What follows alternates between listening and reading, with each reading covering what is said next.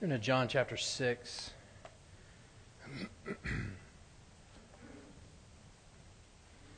There's ultimately no middle ground when it comes to responding to Jesus. The call of the gospel, the call of the good news of Jesus Christ has no gray areas. Now, there are a lot of gray areas in life.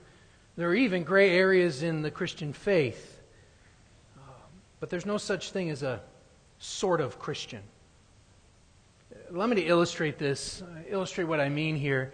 I want to read to you a true story called Salvation. It's by a poet named Langston Hughes. He was an African-American poet in the early to mid-1900s. It's not very long, and I might have read it before. But regardless, Hughes writes this. I was saved from sin when I was going on 13, but not really saved. It happened like this.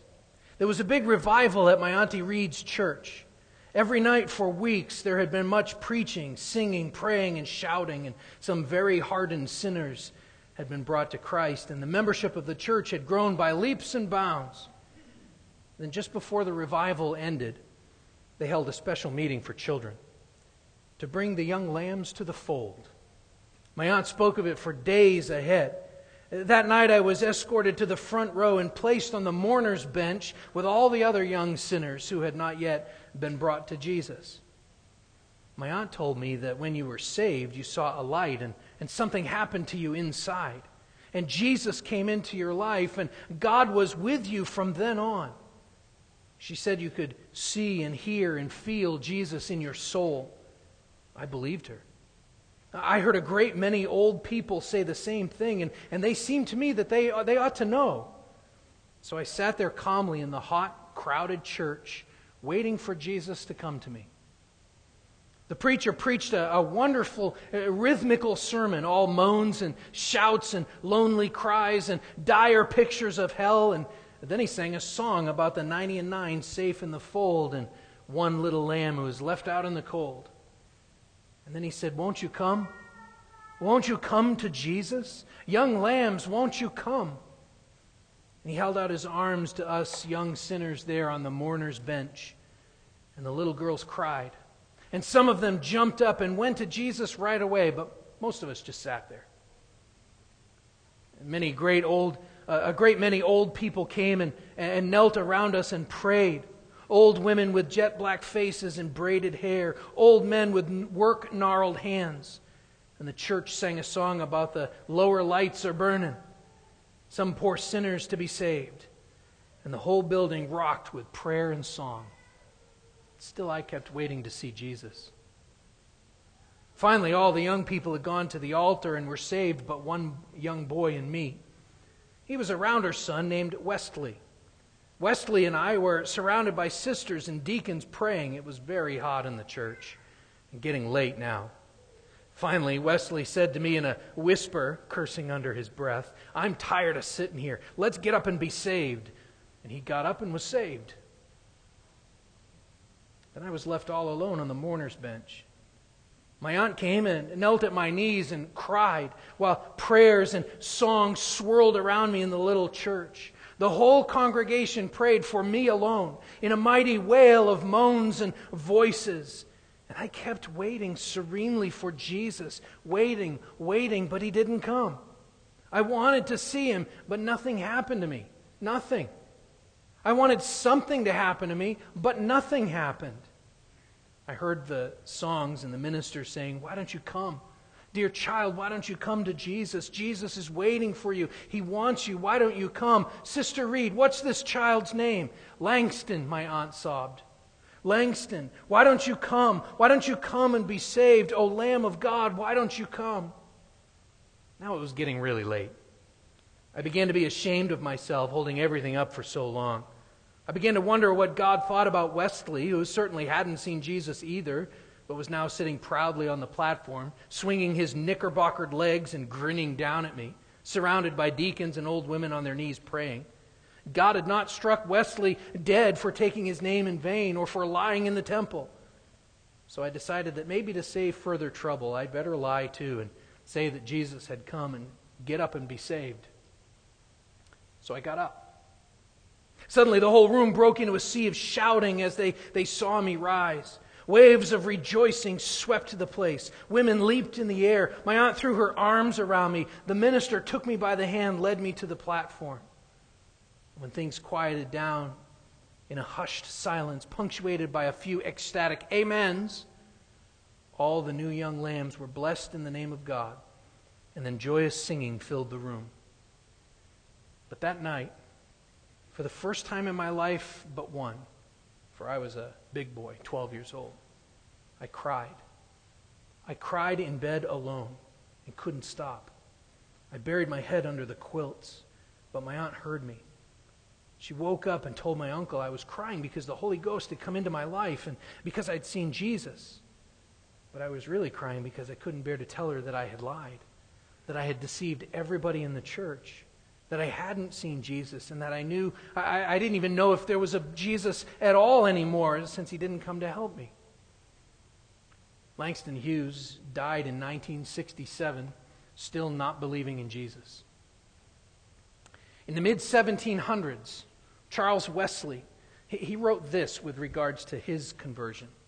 He said, "And can it be that I should gain an interest in the Savior's blood? Died he for me who caused his pain? For me, to him to death pursued? Amazing love, how can it be that thou, my God, shouldst die for me? He left his Father's throne above, so free, so infinite his grace, emptied himself of all but love, and bled for Adam's helpless race. 'Tis mercy all, immense and free, for, oh my God, it found out me. Long my imprisoned spirit lay, fast bound in sin and nature's night. Thine eye diffused a quickening ray. I woke, the dungeon flamed with light. My chains fell off, my heart was free. I rose, went forth, and followed thee. No condemnation now I dread, for Jesus and all in him is mine.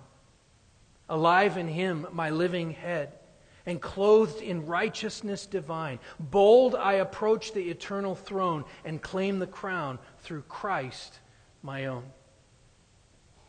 There's ultimately no middle ground when it comes to responding to Jesus. It's either belief or unbelief. Now, that doesn't mean you only have one chance at salvation. It doesn't mean that at all. As long as there is breath in our lungs, salvation is open. As long as there is breath in your lungs, life in your body, salvation is open to you, and that is the mercy of God. But one of the most troubling aspects of Langston Hughes' testimony, besides his unbelief, is the fact that the church laid his conversion on his own shoulders. Just get up and go forward. To them, it was entirely up to him. They begged him and they pleaded with this 12-year-old boy to get up and approach this altar, to go forward and thereby be saved. But that's not how salvation works. And Jesus didn't use these tactics. In fact, Jesus, throughout John chapter 6, he actually walks away from the crowd. He actually walks away from them across the Sea of Galilee. And increasingly throughout the chapter, he tells them things that are very difficult for them to understand and very difficult for them to accept. And so in today's passage, we see him once again say some things that effectively turn off the crowd. They even polarize his opposition. But in reality, what Jesus is doing is not just turning people away. He's revealing what is in their hearts. He's not turning them away. He's revealing what is really in their hearts. So, John chapter 6, let me read verses 41 through 51. John 6:41. So the Jews grumbled about him because he said, "I am the bread that has come down from heaven." They said, "Is this not Jesus, the son of Joseph, whose father and mother we know? Does he now say, 'I have come down from heaven'?" And Jesus answered them, "Do not grumble among yourselves. No one can come to me unless the Father who sent me draws him, and I will raise him up on the last day. It is written in the prophets, and they will all be taught by God. Everyone who has heard and learned from the Father comes to me. Not that anyone has seen the Father except he who is from God. He has seen the Father. Truly, truly, I say to you, whoever believes has eternal life. I am the bread of life. Your fathers ate manna in the wilderness and they died. This is the bread that comes down from heaven, so that one may eat of it and not die. I am the living bread that came down from heaven. If anyone eats of this bread, he will live forever. And the bread that I give for the life of the world is my flesh. Let's just stop and pray one more time. Lord, help us to understand. We are a needy people, and so I pray that you would give us what we need this morning. Feed us from your word. We pray in Jesus' name. Amen. Jesus' words, they were not what the people wanted. They were not what the people expected. If you remember back in verse 15, we've been working our way through this chapter now for a few weeks. Back in verse 15, after they had been miraculously fed by him with 5 barley loaves and a couple of fish, with baskets and baskets left over. After they were miraculously fed by him, they were going to take him by force and make him king. But he withdrew from them. And now, here, down in verse 41, beginning in verse 41, they're essentially rebelling against the claims implied in what he's saying. They're rebelling against him. They're rejecting him.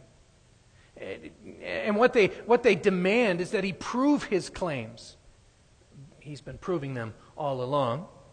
But they make these demands, and he refuses to meet their demands on their terms, and instead he continues to teach them, and to teach them even harder and harder things. And in reality, what he is doing is forcing them to come to grips with who he really is. And this actually ends up illustrating his point. See, if you remember what he had said back in verse 36, he had said, "But I said to you that you have seen me, and yet you do not believe." Jesus knows that this crowd is hostile to his claim that he is the Son of God, hostile to his claim that he is the Savior, the Messiah, the Christ. And so as we pick up the story here in verse 41, one thing that we need to see is that the events of this chapter, when we kind of put all of this together, they take place over probably a couple of days. The crowd has followed him across the sea, as I said, and when they found him, the picture in verse 25 of when they finally find him again, they found him on the seashore. But now it seems that they probably have made their way into town. They're walking along to the town, and maybe they've even made it to the synagogue, because the focus here shifts from the crowd to the Jews. I don't know if you've picked this up. So far in John's gospel, whenever he has mentioned the Jews as a specific group of people, he's been talking about the Jewish religious leadership, the priests and the scribes, the Pharisees and the Sadducees. And it's important for us right here to remember that all of the people involved in these stories, all of them are Jews. All of them are Jewish. The disciples are Jewish. The crowd are Jews. Jesus is Jewish, and even the Apostle John, the writer of this book, they're all Jewish. But all of a sudden in verse 41 it says, "So the Jews grumbled about him." Why the switch? Earlier he'd been using pronouns, saying they, referring to the crowd. He calls them the crowd up in verse 22. But why the switch here? Well, all through John's gospel, there are 2 meanings for this name, this title, the Jews. And the first, as I said, is that it is the Jewish leadership. But the second meaning is beginning to become more and more pronounced in the gospel as we work our way through this, because John will increasingly use the term the Jews for those who will outright reject Jesus as their Christ, their Messiah, their Savior. And remember, and I want to point this out for us, especially in this day and age, John is using this term. John is using it. And John is Jewish. This is not an anti-Semitic term, as so many will try and tell us today. He's using this term to illustrate what he has said all the way back in the introduction. In John chapter 1, verses 11 and 12, it says, he came to his own, and his own people did not receive him, that is, the Jews. But to all who did receive him, who believed in his name, he gave the right to be called children of God.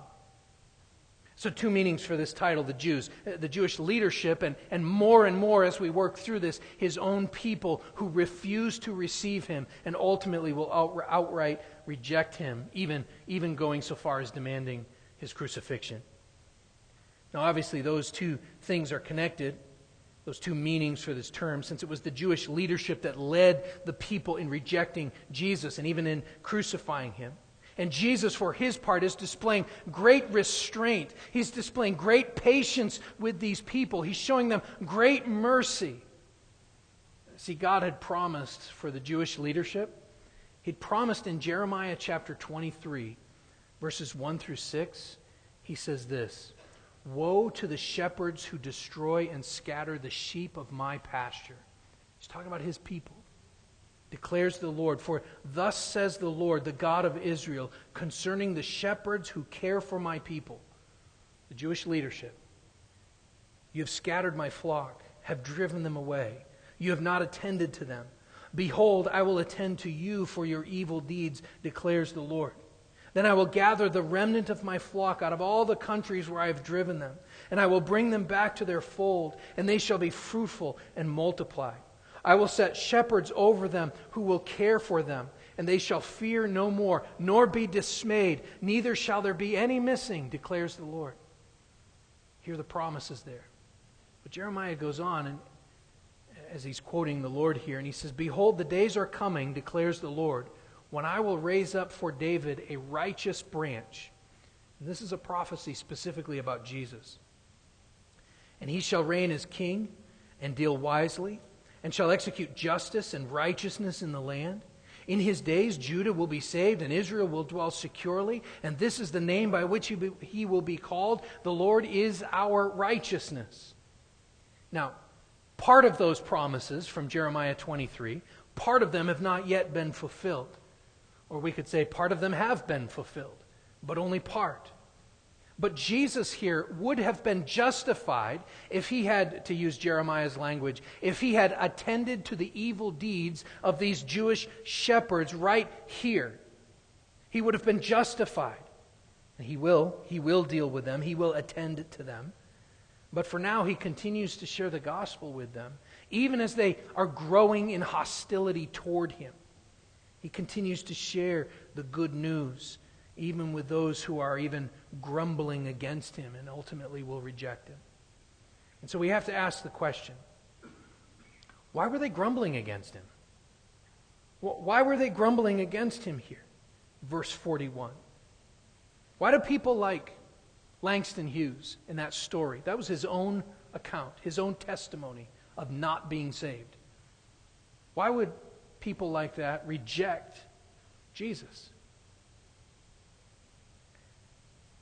Well, the answer is essentially this.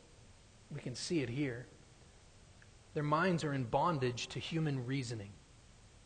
Their minds are in bondage to human reasoning. This is the first of three truths about salvation that we need to see in this passage. That apart from Christ, we are in bondage to our own human reasoning. Look again at these first three verses. Verse 41. "So the Jews grumbled about him because he said, 'I am the bread that came down from heaven.' They said, 'Is not this Jesus, the son of Joseph, whose father and mother we know? How does he now say, I've come down from heaven?' Jesus answered them, 'Do not grumble among yourselves.'" What Jesus had said so far to them has caused them to grumble or murmur amongst themselves. And you know what that is. It's that kind of confused sound that sort of ripples through a crowd when people are angry, when they're discontent, when they're frustrated with what they're hearing. There's an occasional no or boo in the background. They're grumbling against him. This is the same sound that Moses had heard, actually several times, as he was leading God's people, the people of Israel. In Exodus chapter 15, verse 24, almost immediately after God had freed the people from their Egyptian slavery, almost immediately after they had witnessed the plagues, after they had crossed over the Red Sea on dry land and seen the Egyptian army destroyed behind them by God's mighty hand. In Exodus 15:24, and the people grumbled against Moses, saying, "What shall we drink?" And even after God had proved himself faithful to them, time and time again, many years later, as they're wandering through the desert, God has provided for them time and time again. He's answered that question when they asked, "What do we drink?" when they're grumbling. In Numbers chapter 14, verses 1 through 4, then all the congregation raised a loud cry, and the people wept that night. And the people of Israel grumbled against Moses and Aaron. The whole congregation said to them, "Would that we had died in the land of Egypt, or would that we had died in this wilderness. Why is the Lord bringing us into this land to fall by the sword? Our wives and our little ones will become a prey. Would it not be better for us to go back to Egypt?" And they said to one another, "Let's choose a leader to go back to Egypt." Unless we get too self-confident, this is the same sound that we hear, this kind of grumbling sound. We are instructed to keep away from this. We are instructed to keep this grumbling out of our hearts as we read in Philippians chapter 2, verse 14, "Do all things without grumbling or disputing," or complaining, some versions say. Do all things without grumbling, without murmuring. Or 1 Peter chapter 4, verse 9. Listen to this one. "Show hospitality to one another without grumbling," he says. And the reason that we're instructed to not grumble is because grumbling is always connected to disbelief. It's always connected to disbelief. It's always connected to a lack of faith, a lack of trust in God and His promises. That was the problem for the people of Israel as they grumbled in the desert. One commenter, even says that by their grumbling here in John, they preserve the genuine succession of unbelief. By their grumbling, they preserve the genuine succession of unbelief. They picked it up from the generation before them. They were just like the Jews in the wilderness. They have a Savior leading them to freedom, and they'd rather stay in captivity. It's scary out there. It's safe here in prison. I'd rather stay here as a slave in prison than be out there following God. The reason that they're grumbling was because the things that Jesus was saying to them didn't seem logical. It didn't seem logical to them. They could not reason in their own minds and come to the same conclusion that He was bringing them to. Look at their reasoning process again in verse 42. They said, "Is not this Jesus, the son of Joseph, whose father and mother we know? Does he now say, 'I have come down from heaven'?" Logically speaking, this is the only conclusion that they can come to. Logically speaking. Scientifically speaking. They plead to science as our modern world does. He can't be the bread of life. He can't be God. Science says otherwise. We know His mother and father. How can, they ask this rhetorical question when they say, how can Jesus claim a heavenly origin when we all know His parents? I've been a fan of the original Sherlock Holmes stories for most of my adult life. If you've ever read any of them, Sir Arthur Conan Doyle. One of the most famous sayings that he had is this. He says to Watson, "When you have eliminated the impossible, whatever remains, however improbable, must be the truth." These people have witnessed His signs and wonders, and they are rejecting His improbable statements. They've witnessed His signs and wonders, and they are rejecting His improbable statements. He can't be who He says He is. I know He just fed us with 5 loaves and 2 fishes, and there's 5,000 men, which means 5,000 families. There's like 20,000 people here, and we've been following Him all across the Sea of Galilee, and He fed us with just this little bit. We want to see Him do that again. He's been feeding He's been healing the sick, verse 2 tells us. We've seen these miracles that He's been doing. But boy, We know his parents. He can't be anything special. He can't be someone from heaven. His claims are so illogical to their minds that they couldn't see what he was really saying to them. He even said, how can he now say? As if he's claiming to have just descended from heaven just now. But he's the son of Joseph. He's just a man.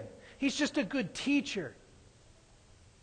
They call him Rabbi in verse 25. But he's done the impossible. And he's done the impossible in their sight. And besides that, John has already told us who Jesus really is. For starters, John has said, in the beginning was the Word, and the Word was with God, and the Word was God. He was in the beginning with God. And then he said, and the Word became flesh and dwelt among us, and we have seen His glory. Glory is of the only Son from the Father, full of grace and truth. And then he says, no one has ever seen God, the only God, who is at the Father's side. He has made Him known. And these people who are here rejecting Jesus as Messiah, these were the ones who were fed with the 5 loaves. They'd witnessed the signs, as I said, that He was doing on the sick. These people had come to Him. They'd been following Him. Yet in verse 36 he says to them, but I said to you that you've seen me, and yet you did not believe. And verse 42 tells us why. Because they were in bondage to their own human reasoning. But here's the irony, I think, of this account, of this story. If they had known who Jesus' true parents were, this would have all made sense to them. But the truth was that they did not know His Father. Now, later in the Gospel, He will tell them this explicitly. You do not know the Father. In fact, in chapter 8, verse 19, as the tension between them, between Jesus and the Jews here, between Jesus and his opposition, as the tension continues to grow, we read this, John 8:19, they said to Him, therefore, where is your Father? And Jesus answered, you know neither me nor my Father. If you knew me, you'd know my Father also. And the conflict will only continue from there. But the roots of the why of this conflict are right here. They're in bondage to their own human reasoning. These things can't possibly be true. We know your parents. But again, like the Israelites, these people are grumbling really against God. And so Jesus confronts their grumbling, which was not only insulting to Him, but it was also dangerous to their souls. Because grumbling is really a symptom of thanklessness, of ungratefulness. Romans chapter 1, verse 21, Paul says, for although they knew God, they did not honor Him as God or give thanks to Him. But they became futile in their thinking, and their foolish hearts were darkened. Does this not describe these people as they reject the Messiah who is standing in front of them? But our God is a teaching God. This is the second of the 3 truths about salvation that we need to see about this passage. God is a teaching God. Pick it up in verse 44. No one can come to me unless the Father who sent me draws him, and I will raise him up on the last day. It is written in the prophets, and they shall all be taught by God. Everyone who has heard and learned from the Father comes to me. Not that anyone has seen the Father except he who is from God. He has seen the Father. Jesus here, in rebuking the Jews for their grumbling, He reiterates really what He's already said to them. But He says it a little bit differently than before. See, the beginning of verse 44 is really the negative counterpart to the beginning of verse 37. So let's put them together and I'll show you what I mean. I'm going to read the beginning of 37 and the beginning of verse 44. All that the Father gives me will come to me. No one can come to me unless the Father who sent me draws him. Can you hear that? I want to read it again. The beginning of verse 37, the beginning of verse 44. All that the Father gives me will come to me, and no one can come to me unless the Father who sent me draws him. These two statements put together, they equal the same truth. The only people who can come to Christ are those whom the Father gives to Christ. And God only gives to Christ those whom He wills, and they will come to Christ. And just to hammer this point home, Jesus even uses this word draw in verse 44. Now, in English, the word draw can mean a whole bunch of different things, right? We draw water and we draw pictures. But it's more than that.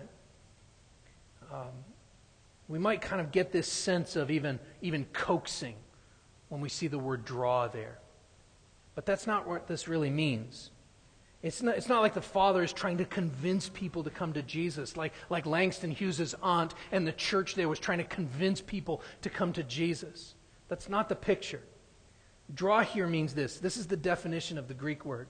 It means the object being moved is incapable of propelling itself, or in the case of persons, is unwilling to do so voluntarily. Unwilling to move on his own. Jesus is saying this. We are totally incapable of coming to Jesus in repentance and faith unless God the Father acts to bring us. Jesus' words here they're kind of striking.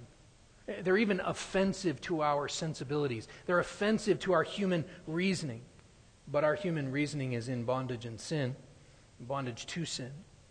And 1 Corinthians chapter 2, verse 14 says this, the natural person does not accept the things of the Spirit of God, for they are folly or foolishness to him. He's not capable to understand them because they are spiritually discerned. See, these Jews believed that they didn't need Jesus to draw near to the Father. That's what they believed. They didn't need Jesus to draw near to the Father. They were near simply by virtue of their Jewish heritage. They drew themselves near. I'm going to shut it off.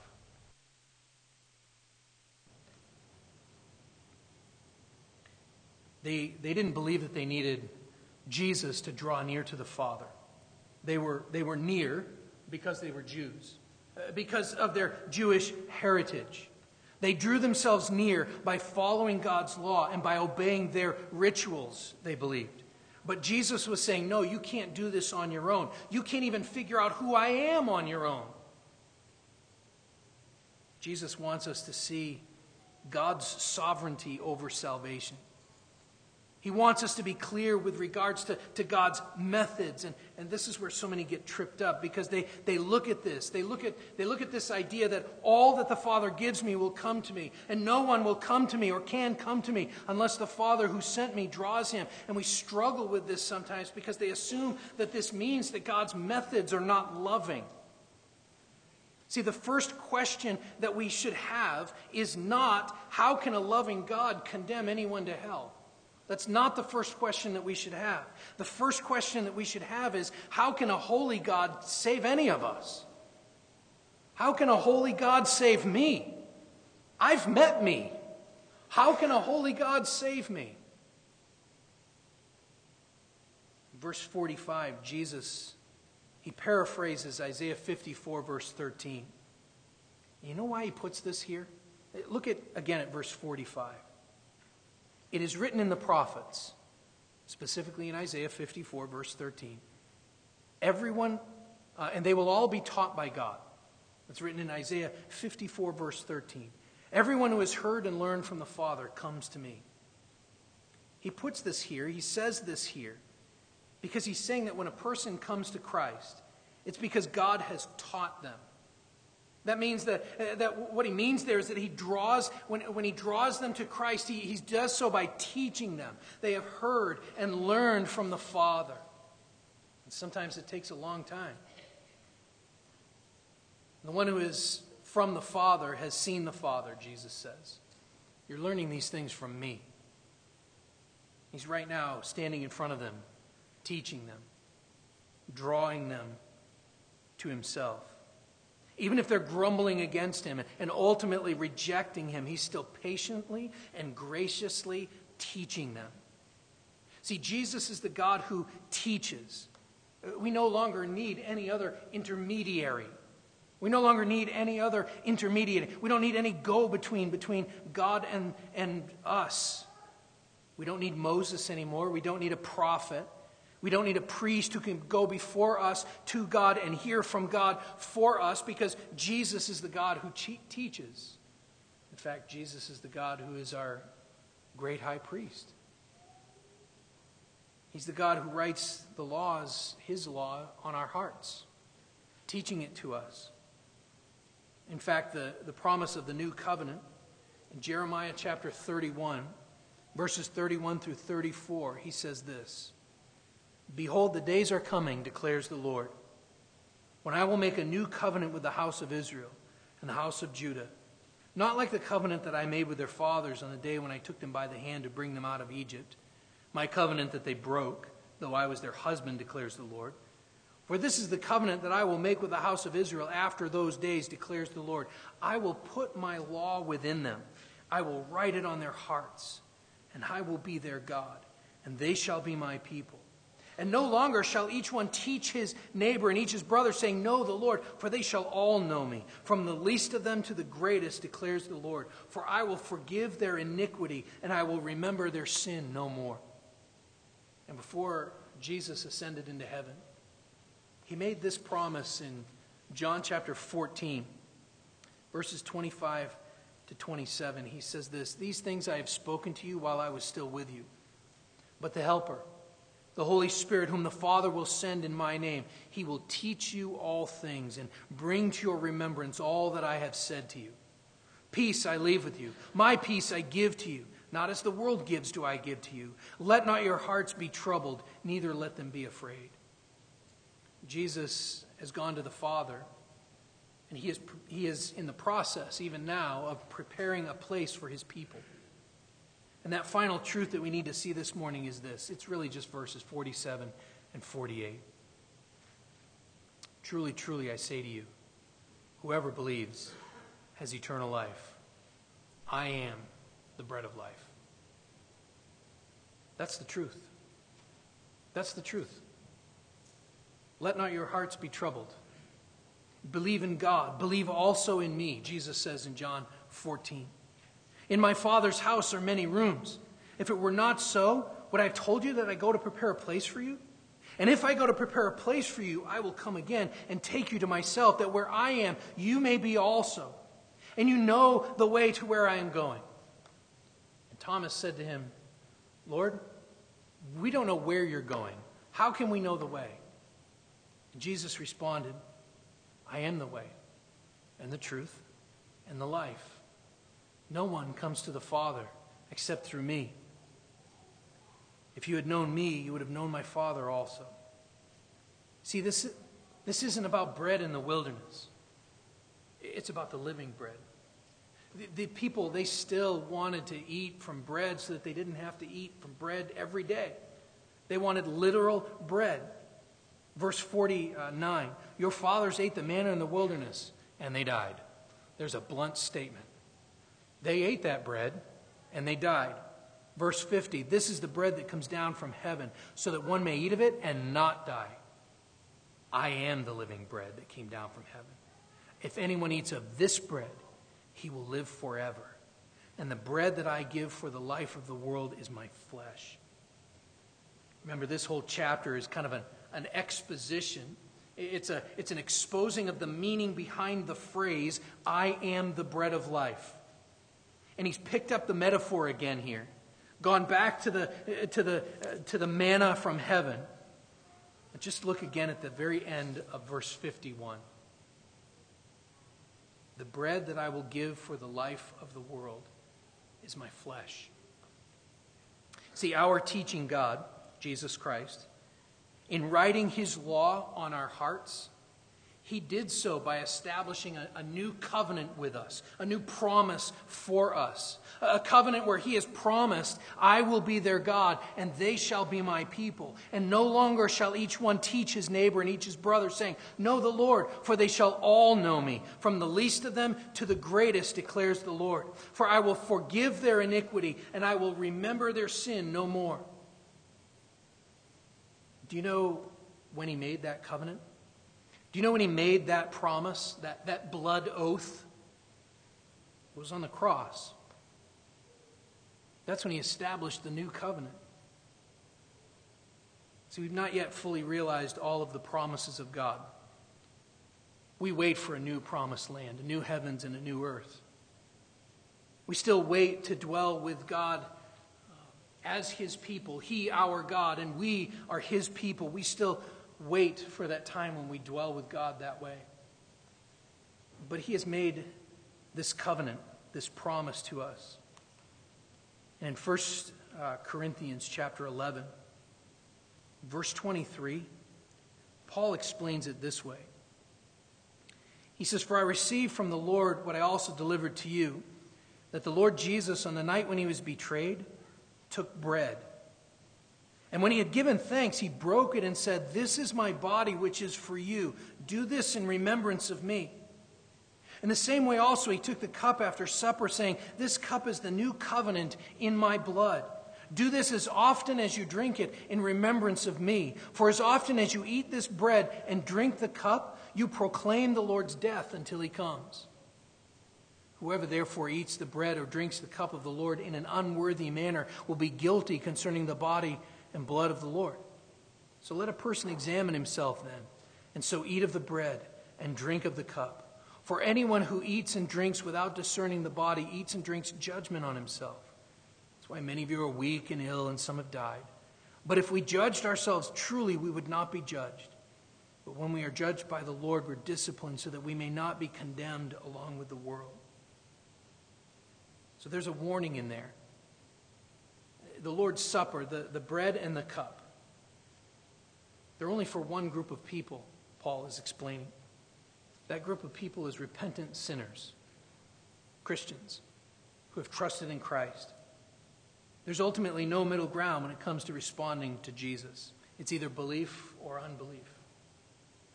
And so if you do not yet believe, if you don't know if you believe, in a few minutes the elders are going to come forward and we're going to pass around a plate of bread and a tray of cups.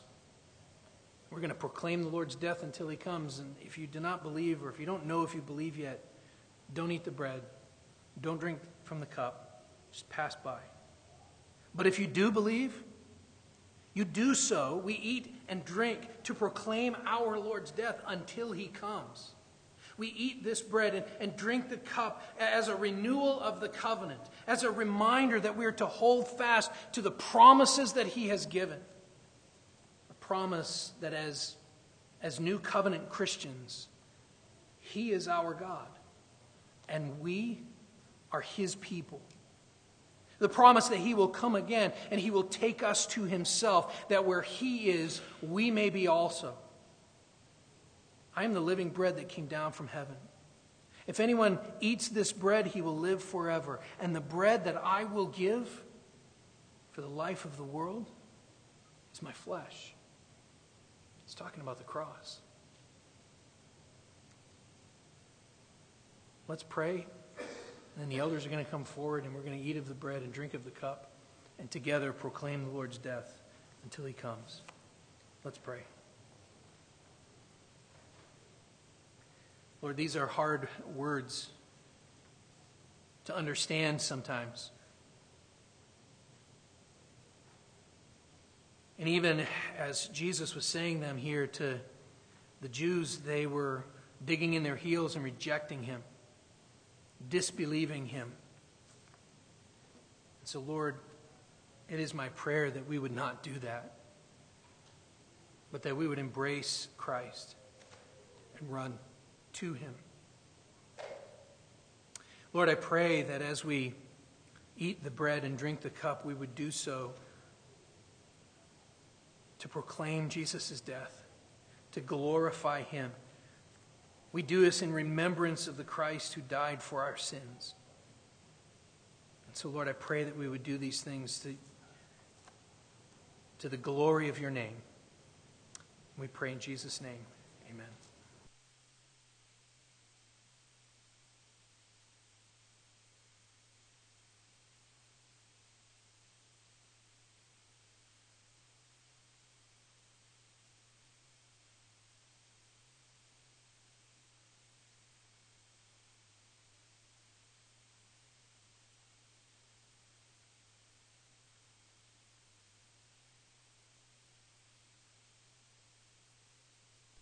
That the Lord Jesus, on the night when he was betrayed, took bread. And when he had given thanks, he broke it and said, "This is my body, which is for you. Do this in remembrance of me. Chad, would you pray for the bread? Father, we are reminded this morning that you sent your Son, the bread of life, on our behalf. The bread broken on the cross to satisfy what the world and everything around us cannot, to satisfy the hunger. Lord, we thank you for that sacrifice. May we be mindful of it here this morning as we partake in the elements and remember the sacrifice on our behalf, that we will one day eternally be with you in glory. We thank you and praise your name for that wonderful gift. In Jesus' name.